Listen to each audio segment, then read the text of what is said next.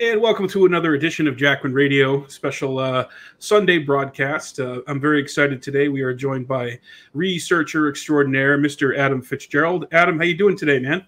Oh, thank you very much, Mike. I'm doing pretty well. Thanks for having me again. Yeah, absolutely. Thanks for coming on. I know it was kind of short notice, but man, this stuff with Saudi Arabia has been in the news, and I really wanted to talk to somebody about it who's up on it and has been looking into it. So, yeah, this week we saw President Biden going over to, I believe, Israel, Saudi Arabia, and the West Bank. What do you make of his trip over to Saudi Arabia to meet with bin Salman? There's a lot to discuss here because there's so much at stake, especially with the recent inflation crisis that the United States is currently under. And this can only mean that the United States State Department is under intense pressure, even from the centrist left, who are the ardent supporters of the Democratic Party, are starting to feel the noose tightening as we enter the election process for the House and Senate coming up in the next couple of months. Biden basically made the assertion, even months previous to this visit to the Gulf, that Saudi Arabia needed to produce more oil, and this was last year. And this elicited a response by Crown Prince Mohammed bin Salman, the next in line for the kingship of the two holiest sites of Islam, Mecca and Medina, where he basically responded in kind, saying that the United States is not the only country that's in need of oil. We will not be producing more oil for just the United States. And weeks later, more documents came out about the FBI investigation regarding it to 9/11, where you had an enormous amount of unclassified files showing that Saudi Arabia was indeed financing two terrorists with 9/11. So fast forward to this week, where basically Biden, along with Anthony Blinken, Secretary of State, visited the Gulf, especially with Crown Prince bin Salman, where he gave the infamous fist bump to a war criminal in Mohammed bin Salman for his direct involvement with the most existential crisis in the world, which is the Yemen war, not Ukraine. Right. And hey, at least this time there was somebody there to shake hands with and fist bump with, and not just midair. Yeah, right. I mean, well, sorry to interrupt. I had to get that one in there. Right. The running joke is that he didn't want to shake hands with a war criminal. Meanwhile, Biden himself is a war criminal anyway for allowing the sales of weapons to Saudi Arabia and the Gulf, Bahrain, United Arab Emirates. But the main course of the discussion was about oil production. And I'm pretty sure another topic of discussion, which is not going to be at the forefront, is, of course, the Iran problem. And this is basically why he also visited Israel in its own right. I mean, there's only one reason why that he would visit Israel and Saudi Arabia, and it's not about oil. It's basically about Iran. And I think that's the looming crisis that is hanging over everyone's head in the Middle East right now, because that's the only war that wasn't entertained in the last 20 years. With this as well, the crisis in Yemen and about the broken promise by the Biden administration, one of the very first things he ran on in 2020 was that one thing he was going to bring up was that we are going to negotiate a lack of weapons sales or weapons agreements with Saudi Arabia. And in the very first week he was holding in office, he basically committed to the largest financial aid deal to Saudi Arabia, about, I think it was $1 billion or $1.1 billion of weapons aid to Saudi Arabia, which went directly to fight against the Houthis in Yemen. And this is the biggest crisis in the world. Nothing comes close. I think right now, approximately, if we're going by the Amnesty International numbers, it's well over 650,000 that are dead. And it's 8% of those deaths are children, basically. And there's also sanctions on the country itself, which in turn is also a declaration of war. But it won't be reported through the legacy media here in the United States. No, they'll basically say that Iran is the biggest exporter of terrorism, and that's the reason why the Yemens, or the Houthis in Yemen, who are basically getting the weapons from Iran to defend the whole entire country from this draconian monarchy empire in Saudi Arabia. And so Biden is basically groveling to the crown prince because he knows that they are the real power in terms of producing oil. It doesn't matter whether the United States is threatening Saudi Arabia with additional unclassified documents 9/11 because it would hurt the United States anyway in return in doing that. But needless to say, you have other competitors as well who are vying for power in oil production, and that is Russia and China. And basically right now, what is the United States at war with? Well, we're at war with Russia. Even though we don't show it, we're basically funding these right-wing separatist groups like the Azov Battalion and the Ukrainian nationalists that are in these cities in Ukraine. And according to Bloomberg News, which was reported earlier this year, they have no idea where these weapons are going. And we're sending billions of dollars. We're producing mass amounts of money. Meanwhile, we're going through a financial crisis in return. So every dollar that's produced is adding more to the crisis. And who is Biden blaming? Well, they're blaming Russia. And of course, they have to, because that's exactly who we're going to war with. On the other hand, you have the Republicans who are basically saying, this is a war we don't need, but we need a war with China at the same time. So there is no real hegemony when it comes to the left and right. So no matter what, whoever wins in November of 2022 regarding the House and Senate, and I happen to think the red is definitely taking over both, what's going to happen is we're going to see a gradual shift of those weapons and the sales to Ukraine over to the bases that are surrounding China. And maybe, just maybe, what I think in my horrifying declaration is that we won't engage in a full war with China. We'll have a proxy war, and we'll have two proxy wars at the same time. But I do believe, and this is, take this a grain of salt, I do believe the full-scale war that we will see is Iran. And it's basically pressure from not just the Gulf, but from Israel, the most powerful political lobby. But the financing is coming from the Gulf. That's where the money is coming from. Israel is basically a very poor country in return. But the money when it comes to financing, it's Saudi Arabia. And that's why I think the United States is going to appease everything that was held in this meeting earlier this week with the county, the kingdom, and the consulate that were there. And I think one reporter actually blurted out, are you going to talk about the Khashoggi murder? And you could see basically bin Salman, and I think it was not Jubair, but somebody from the Foreign Affairs Ministry basically smirking, knowing full well that they're not going to answer that. They're not going to basically talk about anything remotely regarding the Khashoggi murder. And incidentally enough, Biden basically said through the meetings, I don't know if this is true or not, but Biden said he did blame bin Salman for the murder of Khashoggi. I can't imagine him saying that in front of his face. And so no, I think what's going to happen from this on, we're going to see a gradual shift as soon as the Republicans take over both the House and Senate. I'll be completely shocked if the Democrats are basically winning either one. I think they destroyed whatever momentum they had with these, with the latest in Ukraine, the inflation crisis, and the COVID mandates, which basically destroyed small business owners in return. And I think they just had enough. And I think there's going to be a big voting backlash, especially from middle-aged, even people within the 50 to 60 brackets are going to come out in droves and basically go with the Republicans in this endeavor. And I think that what will happen, you'll see an alleviation of the mandates when it comes to COVID, but we're going to see a swing to China and Iran, and you're seeing it already. And Tucker Carlson and I forgot the name of the other woman.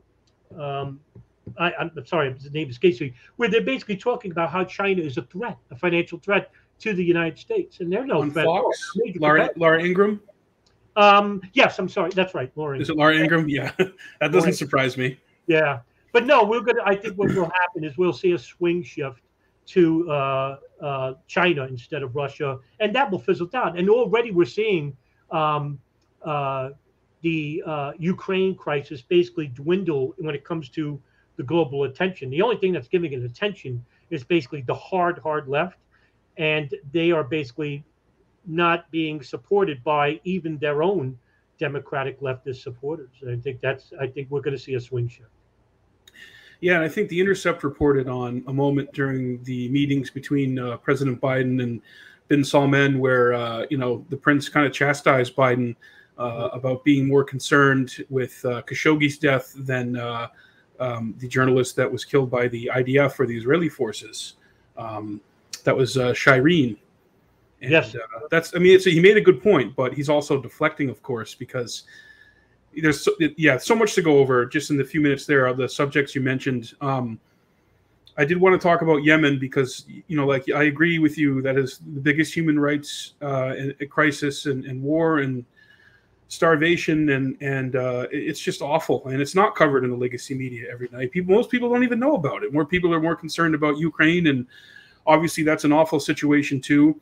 But even around here, I live in a very very liberal town in New Hampshire, and the Ukraine flags are starting to fade. I got to say, they're literally the sun is it's fading on it. So, but I think the Democrats and a lot of the party activists are very angry about what happened with Roe v. Wade. The Democrats had so many years to codify that and do something about it. They haven't done anything about that. They haven't done anything with healthcare. There's no real student loan relief for young people. Everything that they've promised and campaigned on, they haven't done. So they're now just trying to fundraise and tell their supporters, if you vote harder, you're going to get what you want. And people don't believe that anymore. And people are like, this is BS. We don't buy this. So it's good to see that a lot on the left are coming around on that, being like, well, people like Schumer and Pelosi and all of these partisan hacks who've been in there for far too long don't care about regular people. They don't care about a young mother who's faced with a tough decision or would-be mother. They don't really care about those people. They don't care about the troops. They don't care about kids starving in Yemen. It's all about stocks and making money and power. So. Yeah, you're going to see it go red, but I think I agree. You're going to see more of a focus on China if it goes completely red. Yeah, so, we're seeing a failure in two folds. One is domestic and one is foreign. I think the Biden administration failed in both endeavors. There was very, very little in terms of progress, but here is where it counts. And so what Biden should have done was address the economic issue, but he was faced with a COVID issue, and the only thing that he could have done was basically not lock down the country, so to speak. I think that's where he made his first mistake, not just with sending billions of aid in Saudi Arabia, but this was where it counted. Because if he actually didn't have a lockdown, he probably could have saved himself. That's just my opinion. But in terms of by destroying the small business owner in return, and what happened was that you turned against the very voting base that supported you in terms of a crisis under the Trump administration, because that's when COVID started. And what they should have done was reverse the process. And instead, they expedited the process in return. And so they basically, any type of real support was that, and there was going to be real change under the Biden administration. But what did he do? He basically was heard saying nothing is going to fundamentally change. And so nothing really didn't. And he appeased to who? The corporation, the major corporations. That's who was saved during the crisis of the COVID crisis, when they gave billions and billions of dollars in these COVID relief packages to companies like Walmart and Target and all the big corporations. So what happened to mom and average Jim and Joe pop stores? Well, they had to close down because they didn't get much in the way of real financial backing from the federal government. And in return, what did the Biden administration do? Well, they gave you $600 a month and said, yeah, that's enough for you. Yeah, and $30 million a day to the Ukraine. Right. Meanwhile, not really. Yeah. Right. You know where this is going, right? Because you basically saw an overwhelming vote for having billions sent in Ukraine. Meanwhile, there's no hesitation. But when it comes to domestic issues, there is a dividing political line. But when it comes to global issues, when it comes to the Pentagon, when it comes to the Gulf, when it comes to Israel, there is no such thing as bipartisan politics. There is just one entity. And that's just proof to you that there is no Republican Democratic line. There is one entity in the United States federal government. And I keep telling this to people, but I mean, they're so, I guess, invested when it comes to their politics. And they really believe that there is a left and right issue and that they do support the people. Well, no, I mean, if you need 2022 to have proof that they aren't for you, I mean, just take a look at the rest of history. They never were. And that's why we have the crises that we have now in the country as well as outside of it. And this is what we need to address. But as long as we're still bickering over the mundane and trivial, we'll never get to more important issues that you raise in your shows. Yeah, that's what they want. They want everybody to be fighting each other, and they want blue versus red, like a American Gladiator football stadium show on steroids with fireworks sponsored by Pepsi. And for the most part, they got a lot of people in the bag with that. But I think financially, and when you hit your average American where it hurts at the gas pumps or in their bottom dollar or their grocery bill, they're like, whoa, what the hell's going on here, man? Maybe I should start paying attention to this stuff. And I think with that, more people are maybe susceptible to looking at the bigger picture, the fact that both parties have sold us out so long ago. And at least for me in my lifetime, and this is why I continuously talk about 9/11 and the war on terror and everything that's happened since then. It's just there was such a huge shift after that happened. And, you can trace it back to the Patriot Act, to diverting, the people who were behind the attacks to then Iraq and everything that's happened ever since then. I think I've really seen just a complete erosion in the morale of our country, civil liberties, people wanting to speak up and say something, but being afraid to say it, even though they believe it in their hearts, and self-censorship. So I think there's more and more people who do care about these issues, but they maybe because of their jobs or because of, feeling like they're going to get chastised by friends and family or fear, they're not speaking out. But I don't know, this whole deal is so short. I think the short time we do have here, we should speak out and try and do something about it, because it is kind of getting closer to midnight, it feels like, especially the last couple of years. What we're basically seeing is a ripple effect from 9/11. That's why I became so invested with the terrorist attacks of September 11, 2001, is because it's not just like with the JFK assassination. We basically knew that the federal government at some level was behind it, along with the CIA, right? And then if there's any foreign involvement, like Israel or something like that, it wouldn't surprise me. Nevertheless, September 11th is a much more broader issue. And what happens is everything that came from it to the present day right now is from that specific incident. And the incident itself didn't kill many people. Unfortunately, 3,000 people were killed. But more people have died on the after effects of September 11, 2001 than on the day itself. That's why I said everything that came from it is basically a ripple effect of 9/11 that you just previously mentioned.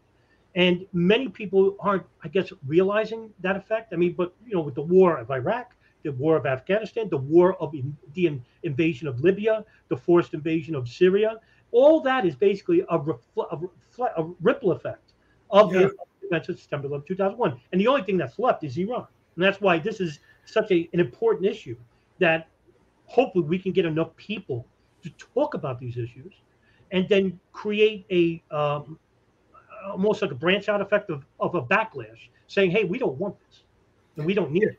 Yeah, exactly. And enough Americans being like, I don't want our treasure, our troops, our blood, our money going towards this. And there was some report, I didn't see where it originated from, but saying that Iranian officials want to target ex-presidents like Trump and Bush and other American leaders. And I'm sure there's entities within Iran who would love to do that after what happened to Soleimani a couple of years ago. Sure. That was the moment during Trump's presidency where I was the most worried that we were going to have some kind of war or some kind of Gulf of Tonkin type thing that we couldn't walk back. But I mean, it is part of the narrative. I think Iran might be the only country we haven't hit in the 18 or 19 years since that quote came out from Wesley Clark. He named all those countries. Wasn't Iran one of them? Yeah, Iran. Well, yes, it was. And by the way, Iran would pose a more formidable threat, unlike Iraq, which was basically destroyed from sanctions even from the first Gulf War. So they weren't really a threat. And neither was Syria and Libya. I mean, they basically don't have the necessary defense to stave off not just the United States, but the coalition behind it. And so, when you have Australia, Germany, France right behind it, there's no threat. Iran does have a formidable army.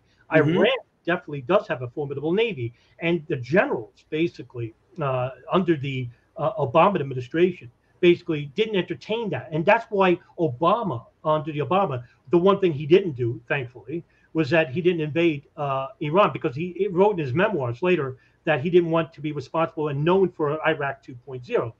Even though, I mean, he'll be remembered forever for Syria and Libya and, funding Afghanistan, keeping that going. And, the continuation of the Bush wars and wars that he created as well. Mm-hmm. But that's why he fell out with Israel.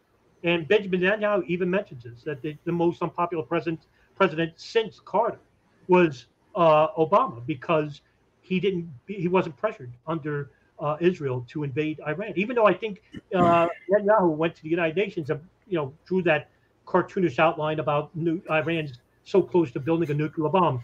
Even if Iran built a nuclear bomb, if they used it, it would be suicide, because you would have a direct response from who? From the United States and the coalition. Right. The country would be destroyed if they ever used it. And Israel, I think, if we're going to believe the whistleblower Mordecai Vanunu, who basically says that Israel themselves has about maybe 60 to 80 nuclear weapons. And we don't know, because they're the only country that doesn't allow an outside entity to investigate, how many weapons they have, and for good measure. And then they wrote a book about this called The Samson Option. But nevertheless, I mean, this was a war that was basically trying to be pushed by not just the Gulf, because they want to see it as because that's a Shia country, but Israel is a major pusher behind Iran. And basically, my fear is that if DeSantis wins, and I think he's gonna, and if he wins the presidency, which I think he's gonna, is that he definitely will entertain that battle. Yeah, I think he's got a real shot, man. I think a lot of people are in MAGA land are thinking about DeSantis. He's 30 years younger than Trump. He's learned the lessons from the 4 years under Trump of what not to do, but to carry the message forward, and the red meat and the he's got the right amount of troll too. He's got a little troll in him that likes to fight and likes to poke back at the media and all the woke nonsense. But yeah, larger picture, man, that is really scary to think about, man. A clash with Iran it's so beyond crazy that I can't even believe that even people in our military would want to entertain that, because we're so spread thin as it is. And when we have almost 1,000 bases in 180 plus, countries. And I think even people in the military would tell you, we can't do this. We don't want to do it. But yeah, there's all those special interests that, want us to do that. Obviously, people who are, like-minded, like Netanyahu, like neocons here in this country, like John Bolton, so the next Republican administration who gets in there, I wouldn't be surprised if they bring somebody like, Bolton or Elliot Abrams or, Wolfowitz or Bremer or, a Cheney, someone from that school. I mean, Liz Cheney, she might even have a shot at being on the ticket. Yeah, remember also too, if we do entertain this battle, it will not just be Iran, but the countries that are allied to Iran, like Lebanon, Syria, for example. And this is the reason why we're cutting off that chain link between Lebanon and Iran. As long as we control the oil fields in Damascus, we can basically circumvent any link with any type of aid between Lebanon and Syria and to Iran. And this is the reason why we're going against you ever notice why we're against these countries? Meanwhile, we're not invading the country that gave us this terrorists to begin with, which is basically Saudi Arabia and the Gulf. And that's where most of these adherents like Jaish al-Islam or Islamic State, Al-Qaeda in the Arabian Peninsula, these are all Wahhabis. And where do Wahhabis come from? Not from Iran, not from Lebanon, but from Saudi Arabia and the Gulf. That's where they're coming from. That's the whole essence of Saudi Arabia, which is Wahhabism. Which created the first Saudi state, which is called the Emirate of Diriyah, and which later was renamed to Saudi Arabia. And basically, this is the reason why we had most of the terrorist attacks in the 80s and 90s throughout the world, and especially against U.S. interests, was from the essence of Saudi Arabia, which is Wahhabism. And basically, what we should have done, if we had any real, moral fortitude was basically become allies to Iran, to Lebanon, to Syria, and who were against Wahhabism and against forces like Al Qaeda. Right, exactly right. I mean, Saddam was not aligned with Al Qaeda, but 70% Americans would have thought so around 2004, which, right, they didn't know any better. But now that they're a little bit more learned about the subject, yeah, we could definitely show that, hey, Saudi Arabia is actually funding these ghoulish groups that are basically conducting these terrorist attacks. And I think what's going to happen, and I think what's happening now is we're seeing that a repeat of Afghanistan 1979 with Ukraine, where we're sending all these billions of dollars of weapons aid to these right-wing separatists.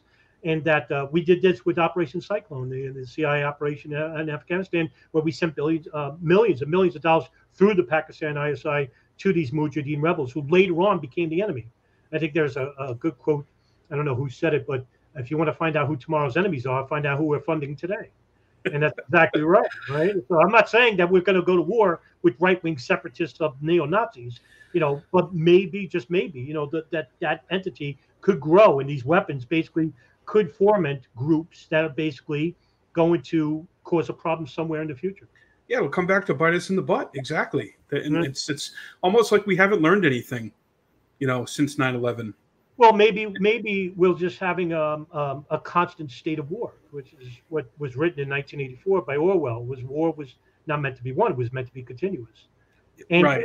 This only benefits to the coffers like LG3 Technologies or Boeing or Raytheon, and other private military industrialists like Blackwater, which goes by, what is it now, Academy, or they always change their name every year because they've done some rebranding. Yeah, they put lipstick on it. It's still a pig. Yeah, that's right. It's still a pig. But yeah, and the thing with Ukraine, I mean, we've had intelligence forces over there, so I would call it a proxy war. But I mean, it's hot in the sense that we do have advisors, or whether it's CIA or whatever alphabet agency, we do have intelligence forces on the ground, or near at aligned bases nearby that are training and arming the forces in the Ukraine. Like, they've even had to admit that in the last couple months. Yeah, and look, with I think what I think is going to happen, and with the a new concentration on a new face, a new enemy, is that we will not be addressing the points that Biden allegedly has made to the Saudi kingdom in this week's meet. And also, too, I believe he actually visited not just Israel, but he also visited, I want to say, it escapes me. Yeah, I think so. This is definitely going to be a topic in regards to, and by the way, one topic that's not going to be discussed is 9/11, basically. So that's going to be, don't even talk about that. Yeah. Which he should have, if he had any moral fortitude. Yeah, I mean, that's been in the news big time too, though, with these, and we can talk about this after, but Terry Strada, who represents over 9,000 9/11 family members, has been in the news big time talking about the LIV golf stuff that's been going on. We can. Yes. Sorry, I'm sorry, I wouldn't make your point. I didn't mean to interrupt you there. No, not at all. But it's very important to discuss, and I want to dissuade from the topic at hand. But yeah, let's talk about the golf tournament. It's actually the LIV golf tournament, and the LIV is actually a reference to the Roman numeral of 54, which, according to an article that was written earlier this year, I want to say in April or May, was Sports Illustrated. It was called Frequently Asked Questions of the LIV Golf Invitational Series. And basically, if the score of every hole on a par of 72 course were birdied, and the number of holes to be played at LIV events, this is the reason why they named it LIV. And it was started in 2022, and I want to say in England or Sweden. And hey, we got Mr. John Gold joining our stream. John, can you hear us? Yes, I can. Well, good to see you, John. How you doing, man? I'm doing the best I can. How are you? I'm doing well, and I wanted to invite you and Adam here today. We are live on Jackman Radio's YouTube. As I was saying to Adam, you guys represent two of the best writers and researchers on 9/11, and especially with respect to Saudi Arabia. And because this has been in the news so much lately, we wanted to talk about, the golf tournament and Terry Strada's statements and the meeting with bin Salman and everything that's been going on with that. So, what's your take on the golf tournaments, the LIV, the Kingdom of Saudi Arabia being able to buy these golfers for millions of dollars? It says that money talks and SHIT walks. It's sad, but then again, I don't blame the entire culture of Saudi Arabia, the country of Saudi Arabia, all of the people of Saudi Arabia for the actions that took place on 9/11. That's called collective punishment, when you hold people's families, neighborhoods, cities, countries accountable for the actions of a few. And it's a war crime. And that's exactly what we did after 9/11, is we held all of these countries accountable for 9/11 that had absolutely nothing to do with the attacks. So, while I think that Saudi Arabia should definitely be held accountable, or aspects of elements within Saudi Arabia need to be held accountable, I've always said that 9/11 was a crime carried out by individuals, and those individuals need to be held accountable. And then you want to take a look at Wahhabism and all that stuff. I mean, that's secondary compared to accountability for 9/11. Again, we don't know the truth about 9/11, and you can't point a finger at Saudi Arabia. Like, I wrote an article years ago entitled, "You Can't Point a Finger at Saudi Arabia Without Having 5 fingers pointing back at the U.S." for how the U.S. has enabled them, worked with them, protected them as far as terrorism is concerned. With regards to Biden meeting MBS,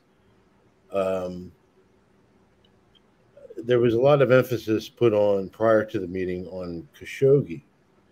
But where was the emphasis on 9/11, which to me dwarfs Khashoggi? That's what Adam was just saying. Yeah, exactly, John.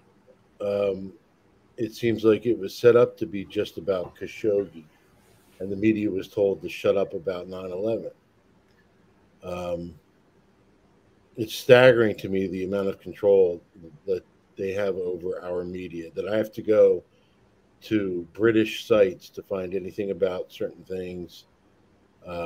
It's just disgraceful. Now, do you think it's possible that Khashoggi was in touch with families and people related to the lawsuit that was going on, and that was really why he was killed? Crindler said he was, to my knowledge. At least I think he said he was. Adam, is that correct? There was a lot of pressure on getting a civil suit ready for the kingdom regarding the Khashoggi murder, but this was, again, downplayed, just not from the Saudi kingdom, but also the media in this country. No, but I'm saying, didn't Crindler confirm that Khashoggi met with them? Yes, James Creed. Yeah. Well, then that would be, to me, the reason why they probably killed him. I mean, it's the most obvious reason, I would think. Yeah, so it's still related to 9/11. That's the point. That's like you were saying. That's why that is the most important issue. And Khashoggi's death, ultimately, at the consulate office, is still related to 9/11. So I doubt that Biden put any pressure or asked any real questions to. No. I call him Bonesaw. And prior to going to Saudi Arabia, he wrote an opinion piece about why I'm going to Saudi Arabia. He didn't even bother to mention 9/11. Just disgraceful, and it's been this disgraceful for 21 years with regards to Saudi Arabia and 9/11. Everything our government has done to protect them, just staggering, the different things that they've done over the years. I mean, Alina Kagan, when Obama was in office, protected the Saudis over the families. When JASTA was going on, I think, wasn't the Obama administration fighting against that?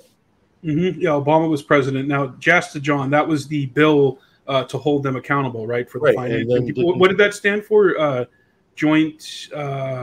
Against Justice Against Sponsors of Terrorism Act. Okay. And didn't Obama veto the bill? And then Yes. I believe he did. override. I believe he did.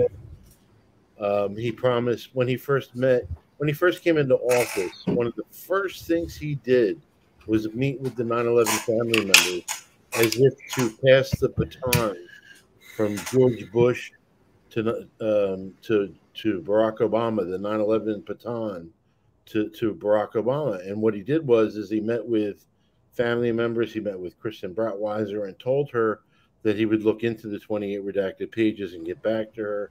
He never did for the entirety of his administration, and didn't release them until towards the end. And he released them with 3 pages still redacted, with redactions throughout.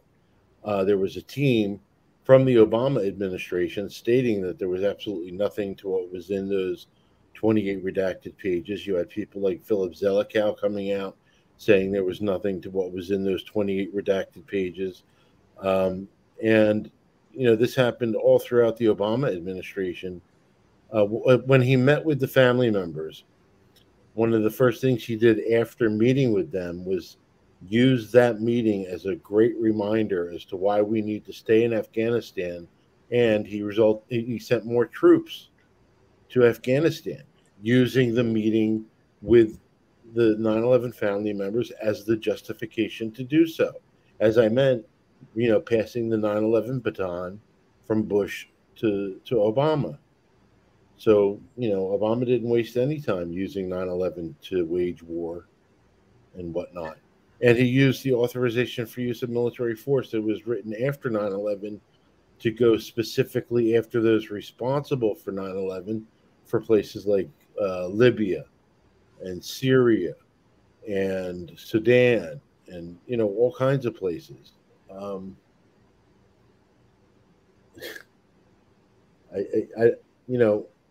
The Obama administration gave the Saudis the go-ahead with regards to Yemen.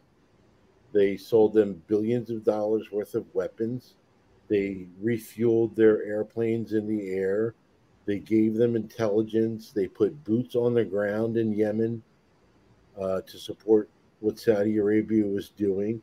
And finally, years later, they said that they no longer supported what Saudi Arabia was doing in Yemen, but they didn't make any effort to stop them.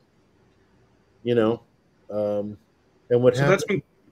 that's been going on since 2013, 2014, right? When Obama. Yeah. And I think during this meeting, supposedly MBS was going to make a concession with Yemen, but I doubt that happened. I mean, have you heard anything? Have you guys heard anything on that? I haven't heard anything about that. I think it's a disgrace what they did to that country, and I think the Ukraine is going to be the new Yemen. And I'm tired of people referring to it as the war in Ukraine. It's a war against Russia. It's our proxy war against Russia. Yeah, it's a war against Russia, period. Anyway, so with regards to Biden meeting him, it was a disgrace he didn't bring up 9/11. I don't think he should be allowed at any 9/11 memorial event. I think the families should make that happen. It was funny because the Independent reported that Prince Bandar was going to be the one to meet him on the tarmac. And I thought, my God, what a slap in the face to the family members. And he may very well have met with Prince Bandar behind the scenes. I don't know. It was his daughter, Fema, whatever her name is, the Saudi ambassador to the United States. Fema Bandar, is that her name? Bandar's daughter, huh? Yeah, Bandar's daughter is now the Saudi ambassador to the United States, a position that Bandar held for 30 years almost. Bandar Bush, and nobody saw him for a while, right, John? Like do you guys know like how long it was that he was kind of either hidden from public or he was trying to keep a low profile up until a couple of years ago?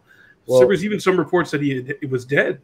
There's Thierry Mason, the idiot that he is, reported that Prince Bandar had been assassinated. I called the Saudi embassy to verify that, and I was laughed at. That's pretty base. That's pretty base that you did that. Somebody else called the Saudi embassy and were laughed at as well. When MBS did his "Let's Make Saudi Arabia Great Again" tour through the United States, CBS gave him a 30-minute propaganda show.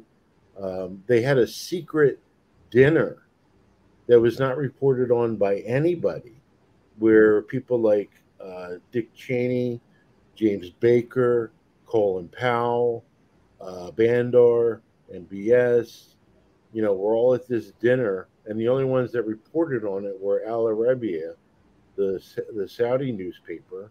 How do you say that, Al Arabiya? I'm not sure. Maybe Adam knows that one. Adam's really good with the. They were the only ones. They were the only ones that reported on that dinner, and here we are, a 9/11 financier, or who knows what else with regards to 9/11, was allowed to roam free through the country with no repercussion. And I just contacted John Lehman, the 9/11 commissioner, to ask him some questions. I don't know if you saw that. Yeah, I saw you posted about you actually emailed his law firm and got in touch with one of his staffers, and they took your questions, and he actually read them and answered them. He answered them all with the same answer. No was his answer to all three questions. And I think the first question was dodging the questions about Bandar is a form of is an obstruction of justice. Do you think Bush should be held accountable for that? And that was reported on by Phil Sheenan, that when John Lehman asked George Bush specifically about Bandar, he dodged the questions.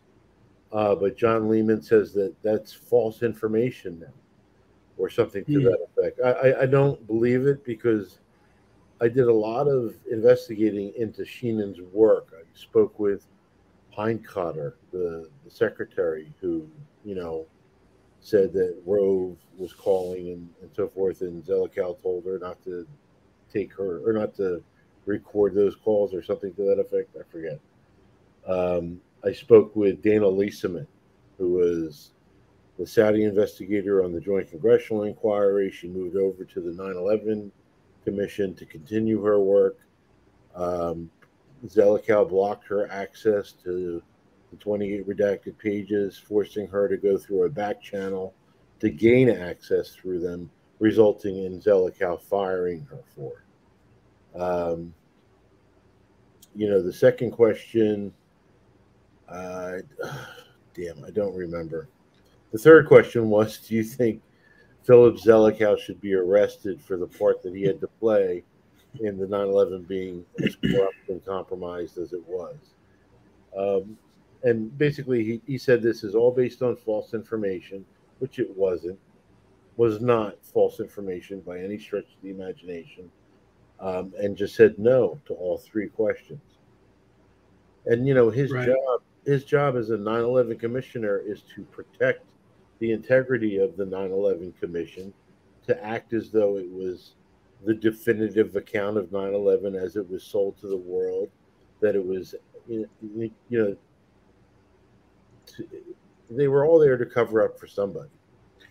Yeah, and I saw you mentioned Thomas Kaine's been in the news, running cover again, and he wasn't the MAGA guy, but he's saying that the 9/11 families and their information about Saudi Arabia was perhaps too overemphasized. What he did was, when the information first came out, Thomas Keane feigned anger about it, and he's done that before, where it seems like it's theater.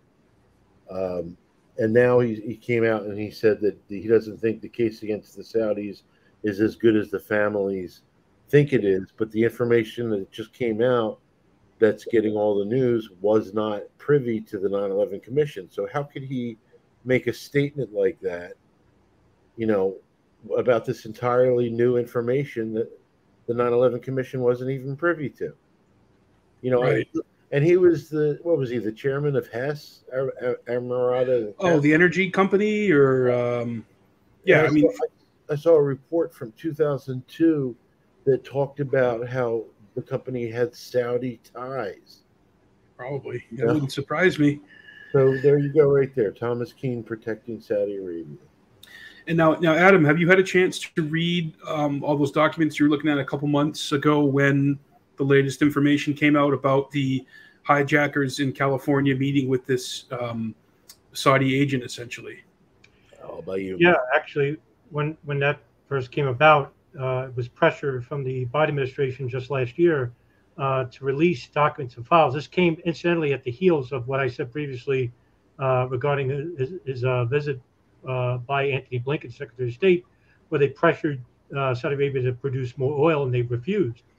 And just weeks later, it was just like on purpose, almost, the recent declassification, I think it's 510 pages from the Pentbomb investigation, as well as Operation Encore, where you have a recent declassification, but partly redacted files of both FBI investigations into Saudi financing. What they found was something that myself, John Gold, and Ryan Dawson and Paul Thompson have been saying for quite some time, but we just didn't have the names and proof.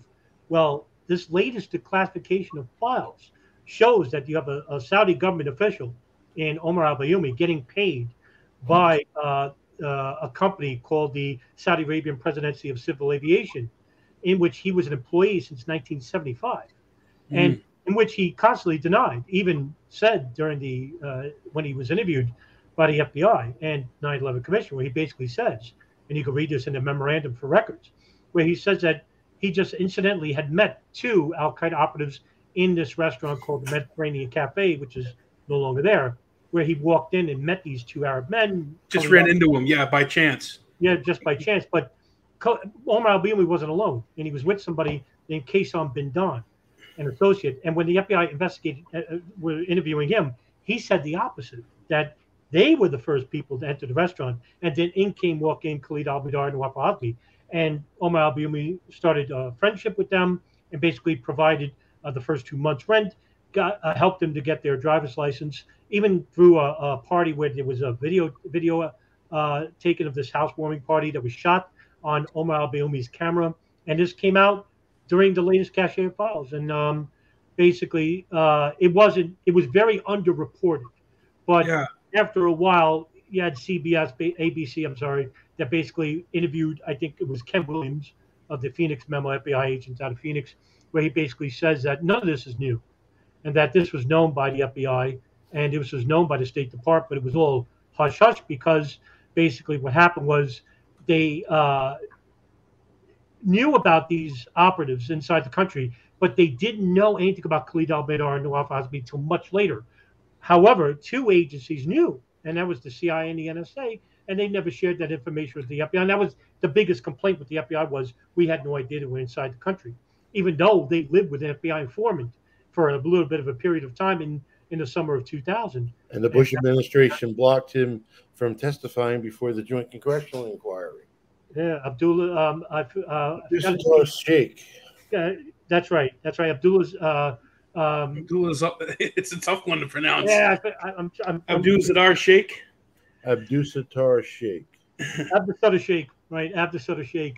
Who So basically lied. He said he was a teacher at San Diego University teaching English, and they have no record of him being there. There's a lot of mystery behind it. It's a diploma mill or something. Let me read to you my third question, or the second question I have for John Lehman. Keep going, guys. I'll be right back. Do you think that Karl Rove was the person pulling the strings of the 9/11 Commission through Philip Zelikow? News of this possibility prompted the Jersey Girls to call for an entirely new investigation into 9/11 in February of 2008. You can read about it here. They were the only news outlet to report that newsworthy information, sadly. And to call that false information, when there were so many statements by John Lehman talking about Karl Rove, quote, Karl Rove was directly involved in consulting with Zelikow about the progress of the 9/11 Commission. Quote, Rove was the quarterback for dealing with the commission. This is from John Lehman. I found a report yesterday from July 15th. I'm sorry. This report is from February 3rd, 2008. Quote, 9/11 Commission member John Lehman goes on to tell MSNBC that it was impossible not to go through Karl Rove when documents such as presidential daily briefings were needed. Many commission members, he says, pressed the White House to provide more information and lift restrictions on a regular basis. Quote, we had to go through Karl Rove and through Attorney General Alberto Gonzales and the other most senior members. So, to say that was false information, it's absurd. But yeah.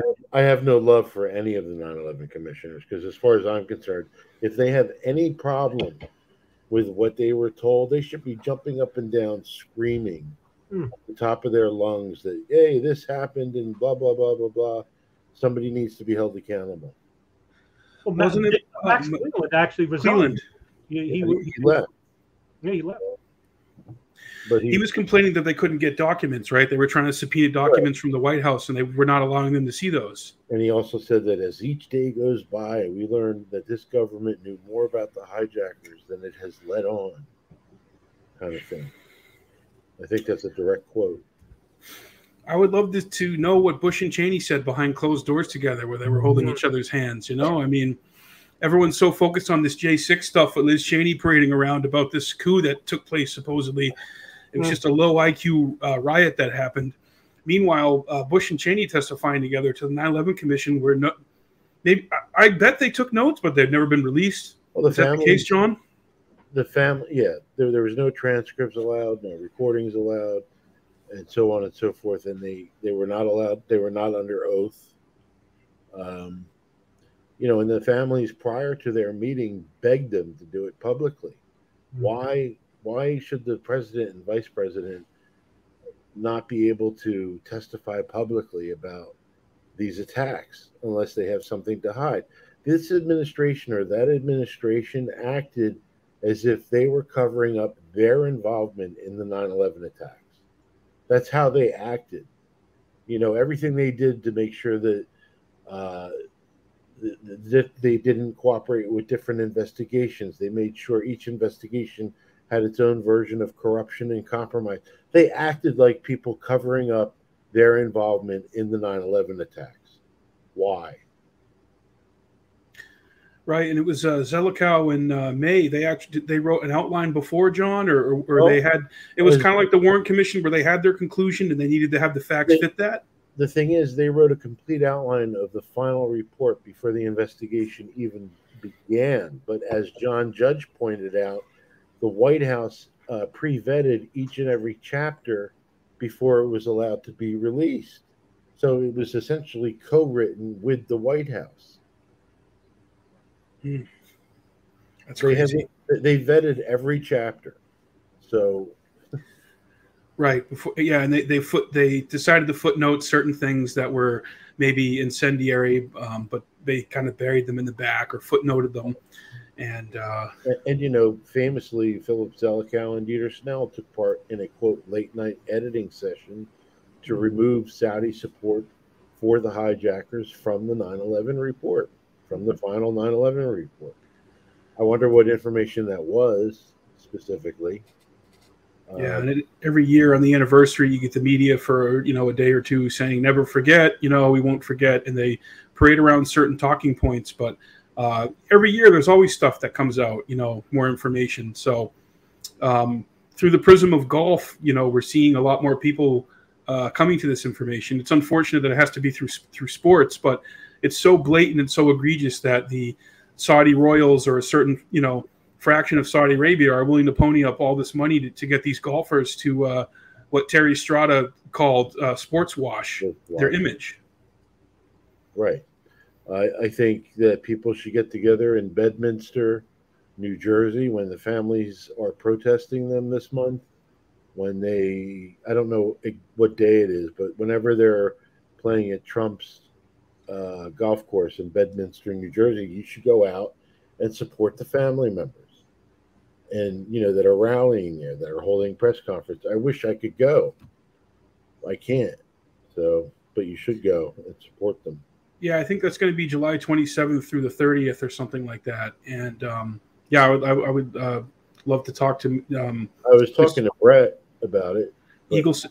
Brett Eagleson, yeah, and he said he would let me know when it was taking place, but I haven't been told anything yet. Yeah.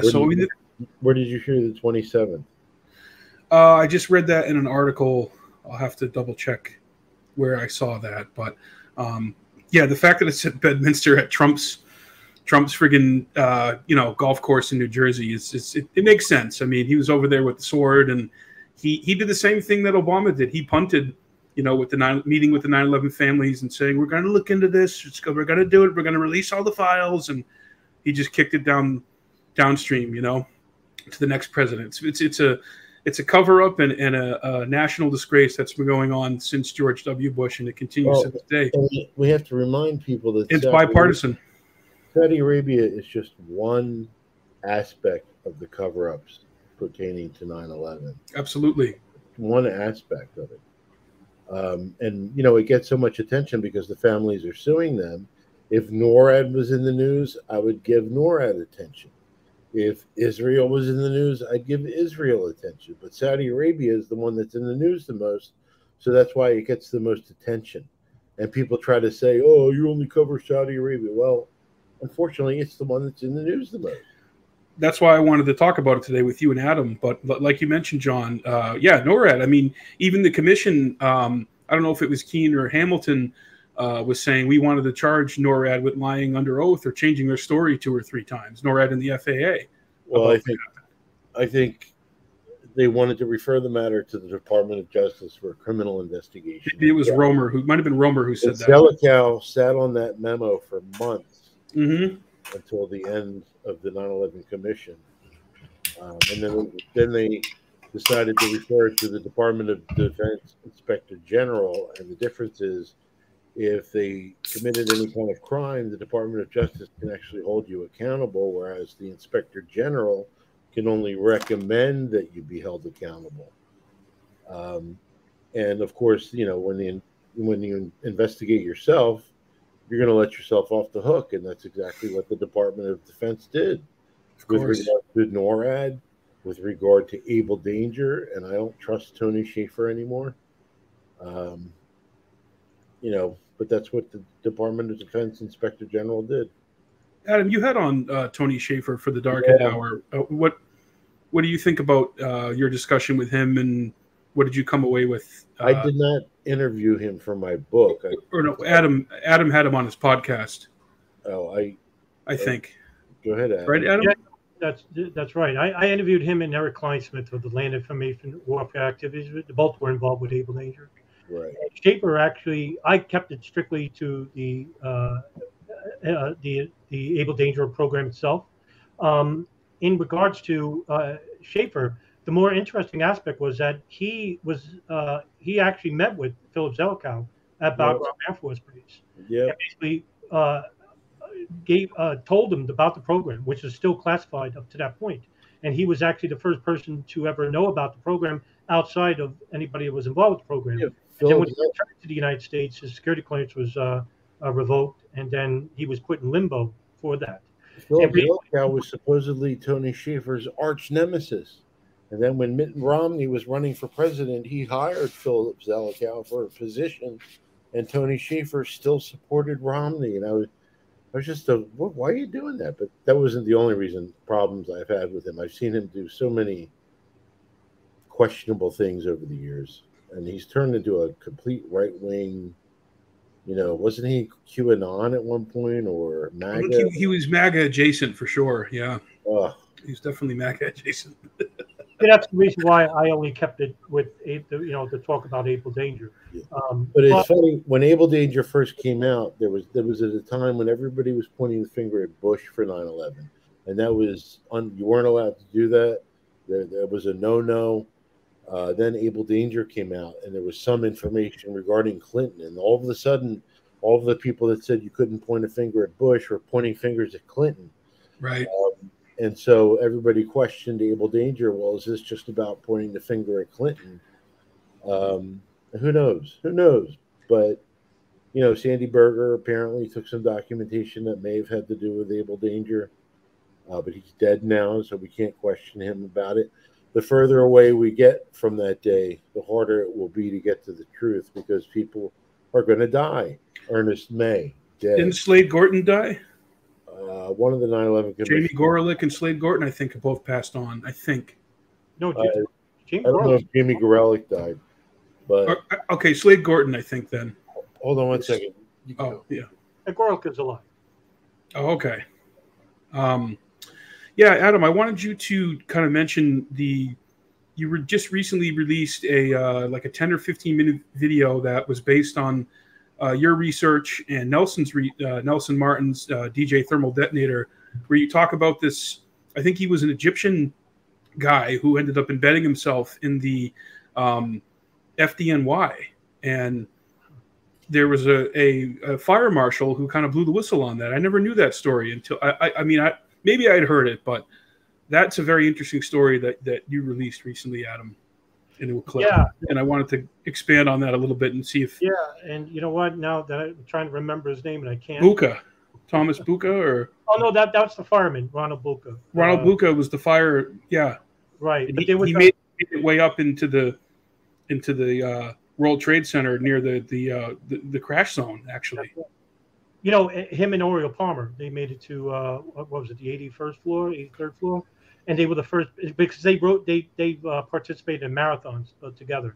But Buka actually was known to be one of the very few people that actually saw a bigger, wider network of terrorists after the 93 World Trade Center bomb.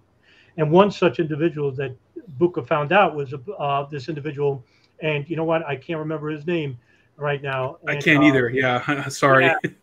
Yeah, I apologize.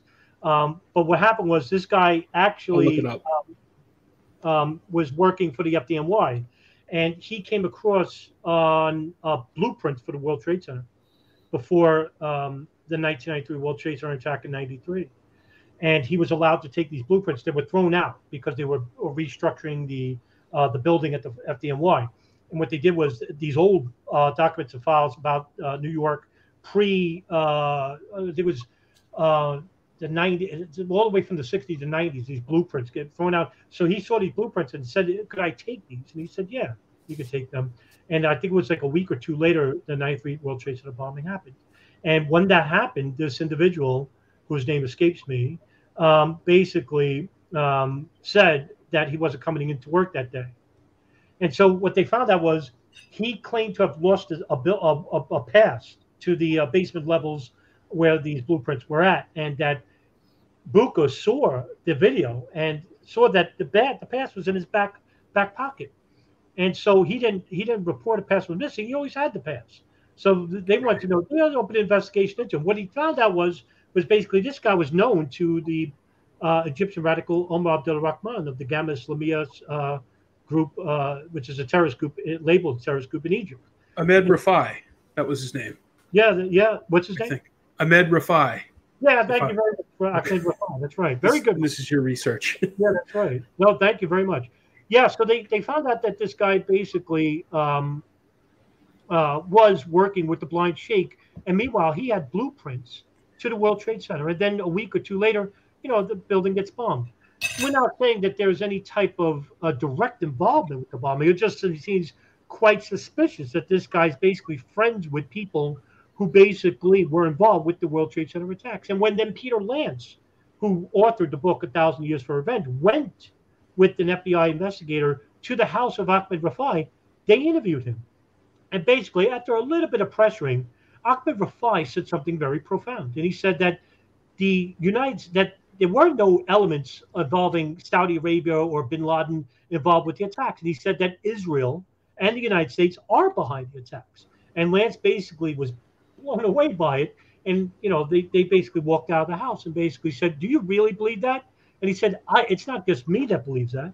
It's basically all the Arabs that he knows believes that. Well, that was the thing early on, right after 9/11. There were quote unquote conspiracy theories popping up in the Middle East saying that Israel did this. And I wonder if that's what prompted Bush to say, let us never tolerate outrageous conspiracy theories concerning the attacks of September 11th, malicious lies that attempt to shift the blame away from the terrorists themselves. From the guilty party, the terrorists. Right. That was good, John. That's a really good memory there, man. You had that down dead nuts. Yeah, but that was the first form of conspiracy theories about 9/11 that came out. I mean, other than the people who were on the TVs that day saying that the Palestinians were responsible for this. You know, so many different conspiracy theories concerning 9/11. Just to add on that, John, basically you reminded me of something. Someone else spoke about the 9/11 conspiracies in Al Arabiya news station. Is basically it was Jamal Khashoggi, of all people. Jamal Khashoggi came out and said Adnan Khashoggi, weren't his assets frozen or something? Yeah, during the Afghanistan war. Yeah, and he actually was one of the main reasons why the Mujahideen actually there was a conduit between Saudi Arabia and the Gulf to the weapon sales of the Afghan Mujahideen. I think he bought Trump's yacht, or he sold the yacht to Trump. Did you guys ever hear that? So, if I were to say that the system that brought us the Iran-Contra affair is the same system that brought us the 9/11 attacks, how accurate do you think that statement would be? I think that's incredibly accurate. And I just wrote an article about this, and I mentioned some of Adam's research.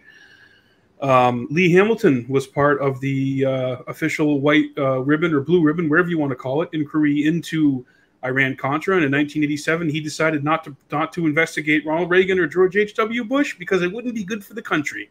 You know, that's also in my book, Mike, Lee Hamilton. So it's also in.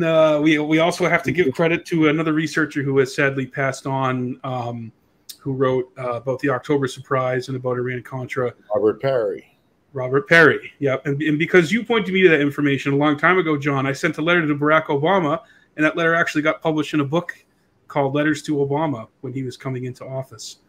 So we stand on the shoulders of giants as far as research. And I think so many researchers and people who look into this stuff, like you guys and Paul Thompson, have vast pieces of the puzzle. And if you put it all together, all the really great, best information, the real story kind of emerges. But sorry, John, back to your point about Iran-Contra and 9/11. No, I just think that's a simple statement that I think is true, and the areas that people need to start looking into, or continue to look into. That's all. I mean, a lot of the same players were in the Bush administration, so it's not a stretch. Yeah, Oliver North sells out his country, gets a show on Fox News. It's the American dream. I mean, Alfreda Ampikowski is now a beautician on Instagram. I mean, the torture queen herself, Adam, Alfreda Bukowski. Yeah, Alfreda Bukowski, the torture queen. Alfreda Francis Bukowski. That's right. Francis. Okay. Yeah, she's a beautician now, openly. She's out in the open. All right, my dinner has gotten here, so I have to leave you guys. John, thank you so much for joining us, man. I appreciate you coming in. And for anybody who's watching or just joining us, John Gold, I call him one of the gold standards of 9/11 research and activism, has been doing this for a long time, much to his own detriment, because he really cares. And he, way before Jon Stewart, was championing the 9/11 first responders and trying to get them the health care and the help that they deserve and that they still desperately need, even after this has been passed. John, where can people check out your work? Well, they can go to werelietoabout911.com. With regard to the 9/11 first responders, they're $3 billion short right now on money for them. And maybe we can get it from the Ukraine. We can have Zelensky send that to us. Just disgraceful. What have we sent? $60 billion worth of things to the Ukraine? Roughly. And it seems that they're tapping into these responder funds for other things. I don't know if they're doing that or not, but they continually run out of money. I don't quite understand how that's happening. But every time that they have to fight for more money, it becomes more difficult because we're further away from 9/11 and it's not as fresh as in everybody's mind. And, the whole, the heroes of 9/11 thing. Yeah. Doesn't have the sway that it used to. Yeah. Well, Drywall O said, "You all three got to do this again." I would love to. Absolutely. I mean, Adam and John, you guys are. It's a brain trust. And then one more comment here before we let you go, John. Drywall O says, "Thanks, John." Who says that? Drywall O. Well, enjoy your dinner, John. Thank you for finding it. Thank you. Okay. That was John Gold, everybody. Been meaning to podcast with him for a while. I've actually known him since 2007, 2008. I was introduced to him by John Thiel of the Feel Good Foundation. John Thiel was injured when he was working on the pile at Ground Zero, and a piece of Building 7 actually fell and crushed his foot that he was working on. This was days after, maybe weeks after. But John Thiel's been an amazing advocate for survivors and 9/11 first responders to get the help and the health care that they're entitled to. And they've had to fight that's a whole other aspect of 9/11 that gets glossed over a lot too. Bush went down there and put his arm around that retired firefighter and had the bullhorn and gave the great speech. And meanwhile, they have all these cancers and health problems and breathing in all these particles. And Christy Todd Whitman is, from the EPA is saying the water is safe to drink, the air is safe to breathe. And these people are still getting sick and dying prematurely, and they need assistance. So the Feel Good Foundation is a great group and a resource, for that community. I mean, there's so many aspects to 9/11, Adam. You could go on. It's infinite. Yeah, this is the subject that basically is the reason why I keep, after 16 years now, I've continued to learn something new about it every day. Yeah, there's almost like not a week that goes by I come across some information that I've not known previously, and just imagine all the classified material that we have that we haven't seen, which may be profound in the future. You're always going to learn something new. Because that's classified. Yeah, that's classified. Right, classified. Absolutely classified. So everyone, the people that are involved, the players are dead. That's right. Why it's classified for 30, 40 years. Yeah, the JFK stuff. We're coming up on 59 years in November, and there's still we don't have Lee Harvey Oswald. We can't have Oswald's tax information or certain payroll because it might show that he was involved with the CIA as far back as 1959. But with 9/11, I don't know. I'm sure this has come up in one of our streams with Ryan or Nelson, but when the urban moving folks were pulled over, or one of their or associated vans, the dogs did detect bomb residue. Whatever became of that? Do you know anything about that? Or I'll tell you what. Now that story died on the vine. The document you're referring to is actually in the FBI files relating to the dancing Israelis, as they're called. But they were actually called the high fivers by the FBI. The media. They weren't dancing. They were doing something like this. They were celebrating. I mean, they were happy. Yeah, the point is they were celebrating and they were happy. The conspiracy is, that was reported by the woman named Maria at the New York Times. But the report, which is redacted for good reason, because they didn't want you to know, is that yes, one dog actually detected explosive residue, as it's named in the document. What type of explosive residue? Well, it doesn't specifically state, and it basically is on that one page. But it just there was no follow-up to this. Now, there's a reason why. Is because the Israelis that were detained regarding Urban Moving Systems, as well as other moving companies that were affiliated with Urban Moving Systems at one point or another, like Classic International Movers, they're in Florida, in New Jersey, and New York. Is that Moshe or White Glove? Yeah, that there was other companies that were. This is all coming out of the notebook that was recovered by the Israelis that were detained on east of Rutherford Turnpike. The 5 that were detained, those were the dancing Israelis. The 3 of them were. But anyway, there was other moving companies that were hiring like these temp stays from Israel that were visiting the United States in the summer of 2000, a studio to 2001. All of these people were basically detained on the violation of their visas. Now, this is huge because this also happened with the Saudis as well, that were involved with the monitoring of certain people within that network of the 9/11 attacks. Was that all these people were basically detained by overstaying their visas. And what this did was, that was the first crime that they committed, because any type of investigation that was committed by the FBI or the Department of Justice, as well as local police, any type of crimes that would be secondary to the first crime. Now, because they overstayed their visas, they were handed over to Immigration Naturalization Service. And the first thing they did was deport them. And so any type of investigation, deeper investigation by the FBI, was basically whitewashed, because these people are deported. And they're deported where? To Israel and Saudi Arabia, or the Gulf, Bahrain, United Arabs, wherever they came from. They held a good amount of them, though. For, their crimes or whatever that's investigated by the FBI relating to the attacks, you think? No, of course not. So the dancing Israelis, well, no, you never heard from them again. In fact, I think it was Paul or Sivan, Ryan would notice. It was either Paul or Sivan Kurzberg actually got married the following year on September 11, 2001. Yeah, Ryan did some Rosetta Stoning and did some research and went to LinkedIn or did something to dig that nugget up. I think it was Facebook. The guy, good, because he opened a Facebook account.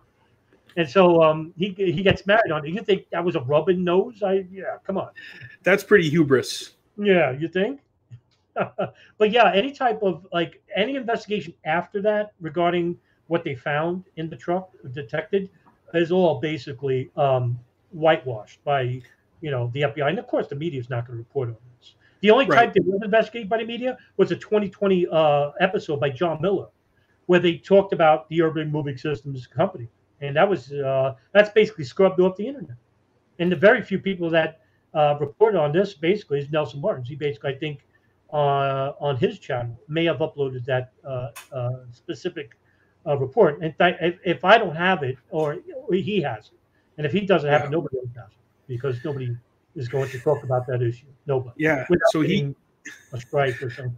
So you guys got a new extended version or alternate version or updated version of one of his films coming out. Are you involved in that research too, Adam? What's the story on that?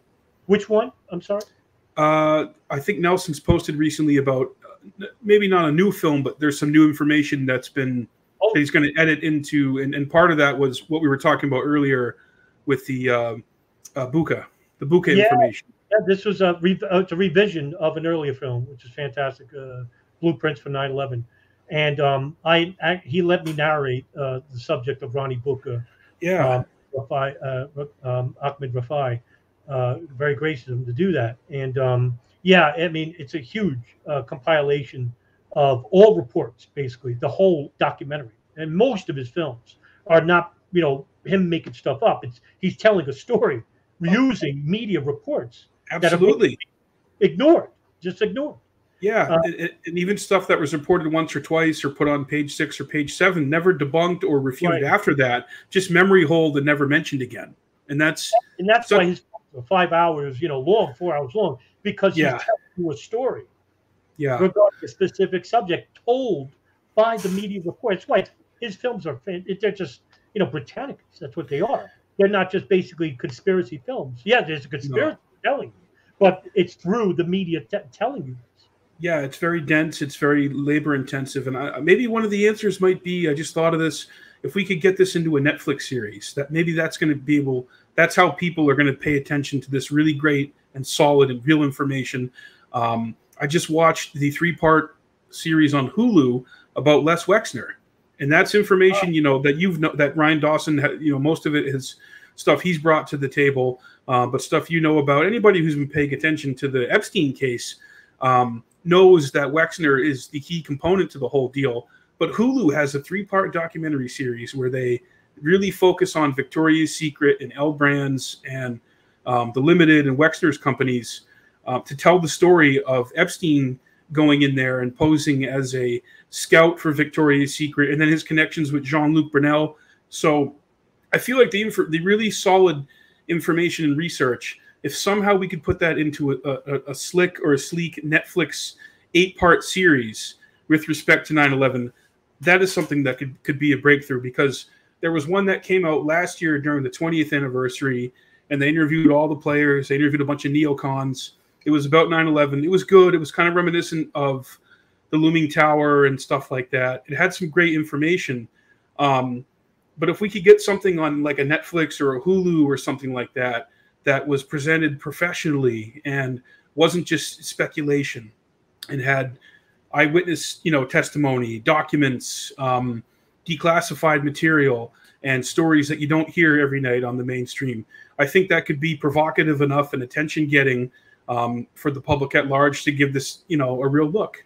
I don't know, just an idea. You're an optimist, Mike. I'll tell you that much because what's that? You're an optimist, I see. So I have to be to an extent, man. This stuff's so depressing that you have to spitball ideas and you have to somehow. I don't know, because if you talk to people one-on-one about this information and they see that you're not crazy and you've really read into it and you do care and you do, know what you're talking about in certain areas of this, they're like, wow, geez, I never knew about that. I never thought about that angle. Well, I think we both can agree the taboo subject would not be Saudi Arabia, it'd be Israel. And of course. I don't think any major company would be behind showing the dancing Israelis and the investigation involved with that. Well, this Hulu documentary, Adam, they talked all about Wexner's connections to Israel and to they had Whitney Webb on there. They told Maria Farmer's story, and the whole documentary wasn't spent talking about that. And they didn't. I don't think they ever mentioned the mega group, but they said stuff that most documentaries don't have the guts to say. So I think that's a promising step in the right direction.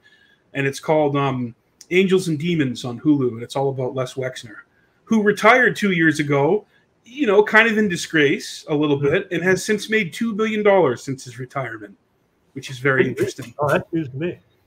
Yeah, Wexner's made $2 billion in the last 2 years since his public retirement. Well, geez. In regards to 9/11, it would have to be a large part series subject. I mean, I don't know how many series would be behind it. I mean, but if you were to tell it from a point of view starting 2000 or 99, that would be preferable because you could tell a much more broader picture of how they got involved, Israel and Saudi Arabia, regarding pre-intelligence, because that's the most important, to show that there was foreign and domestic intelligence regarding collecting intelligence about these al-Qaeda operatives that would later on be involved with the 9/11 attacks. That's the real conspiracy. And that's the reason why we don't have an investigation to Israel and Saudi Arabia, because they got deported out of the country. And so who could tell the narrative? Well, the narrative was told by the State Department and basically neglected to talk about like say, for example, the NSA wiretapping bin Laden's satellite phone beginning in 1992, maybe, and Al-Qaeda communications up in 96. That's 5 years prior to 9/11 attacks. What do you think Al-Qaeda is talking about? They're not talking about the Yankees. They're not talking about bacon cooking. These are serious things. Yeah, exactly. About operations. Well, they're talking about operations. If some of them are successful, why were they successful? And how much did they know? Well, we'll never talk about that because the truth movement is compromised by fringe conspiracy theorists. The media is not going to report it because they don't want you to know, because they're just an extension of the State Department. And so there's no happy medium here. You're either getting disinformation or a lack of real good information. And that you're fighting a war on two fronts, as I would say. A war of disinformation by the so-called truth movement, unfortunately, and also the State Department, because they don't want to release any type of information because there's a cover-up involved.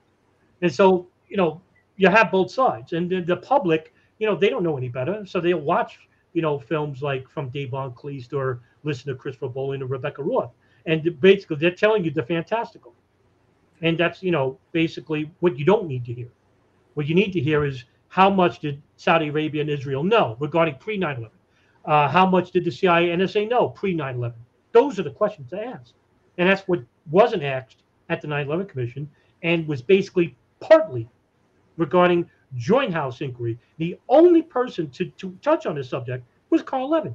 And I made a podcast specifically about that. I said he was so close because he was talking to George Tenet, basically saying, well, you sat on information regarding 2 al-Qaeda subjects inside the United States for 16 months.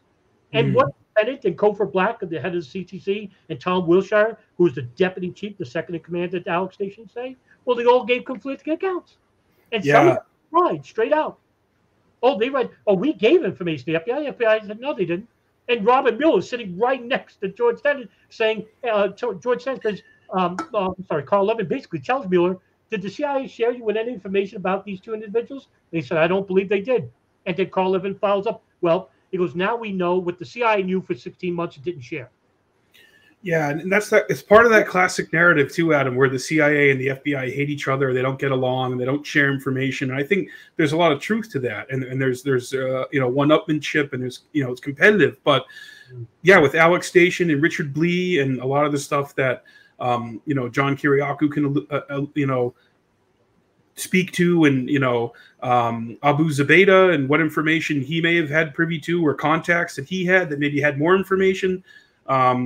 Yeah, I mean, there's a whole story there that most people, and they don't teach it in history class because it's kind of hard to pick through in a lot of ways. And for those of us who have been looking into this subject for so many years, there's still not a lot of definitive answers, but there's enough information out there where you can really have a tapestry and a narrative, take shape that is just completely at odds with what people believe to be the official story of 9/11. Sure. Everything that we're sharing with the audience here today is basically known. It's public information. Everything that I'm talking about is public information. It's not something that, I'm making up, or I met somebody in a garage and, he's selling me information. This is all public information. And it's public for the public to read and see. But if it's not at the forefront, for example, if it's not reported by the media, if it's not being told by the truth movement and it's in its entirety, well, then you're not going to know about it because it's going to be forgotten in the absence of time.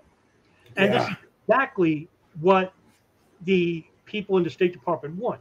They don't want you to know anything about pre-intelligence regarding 9/11. Don't want you to know about that.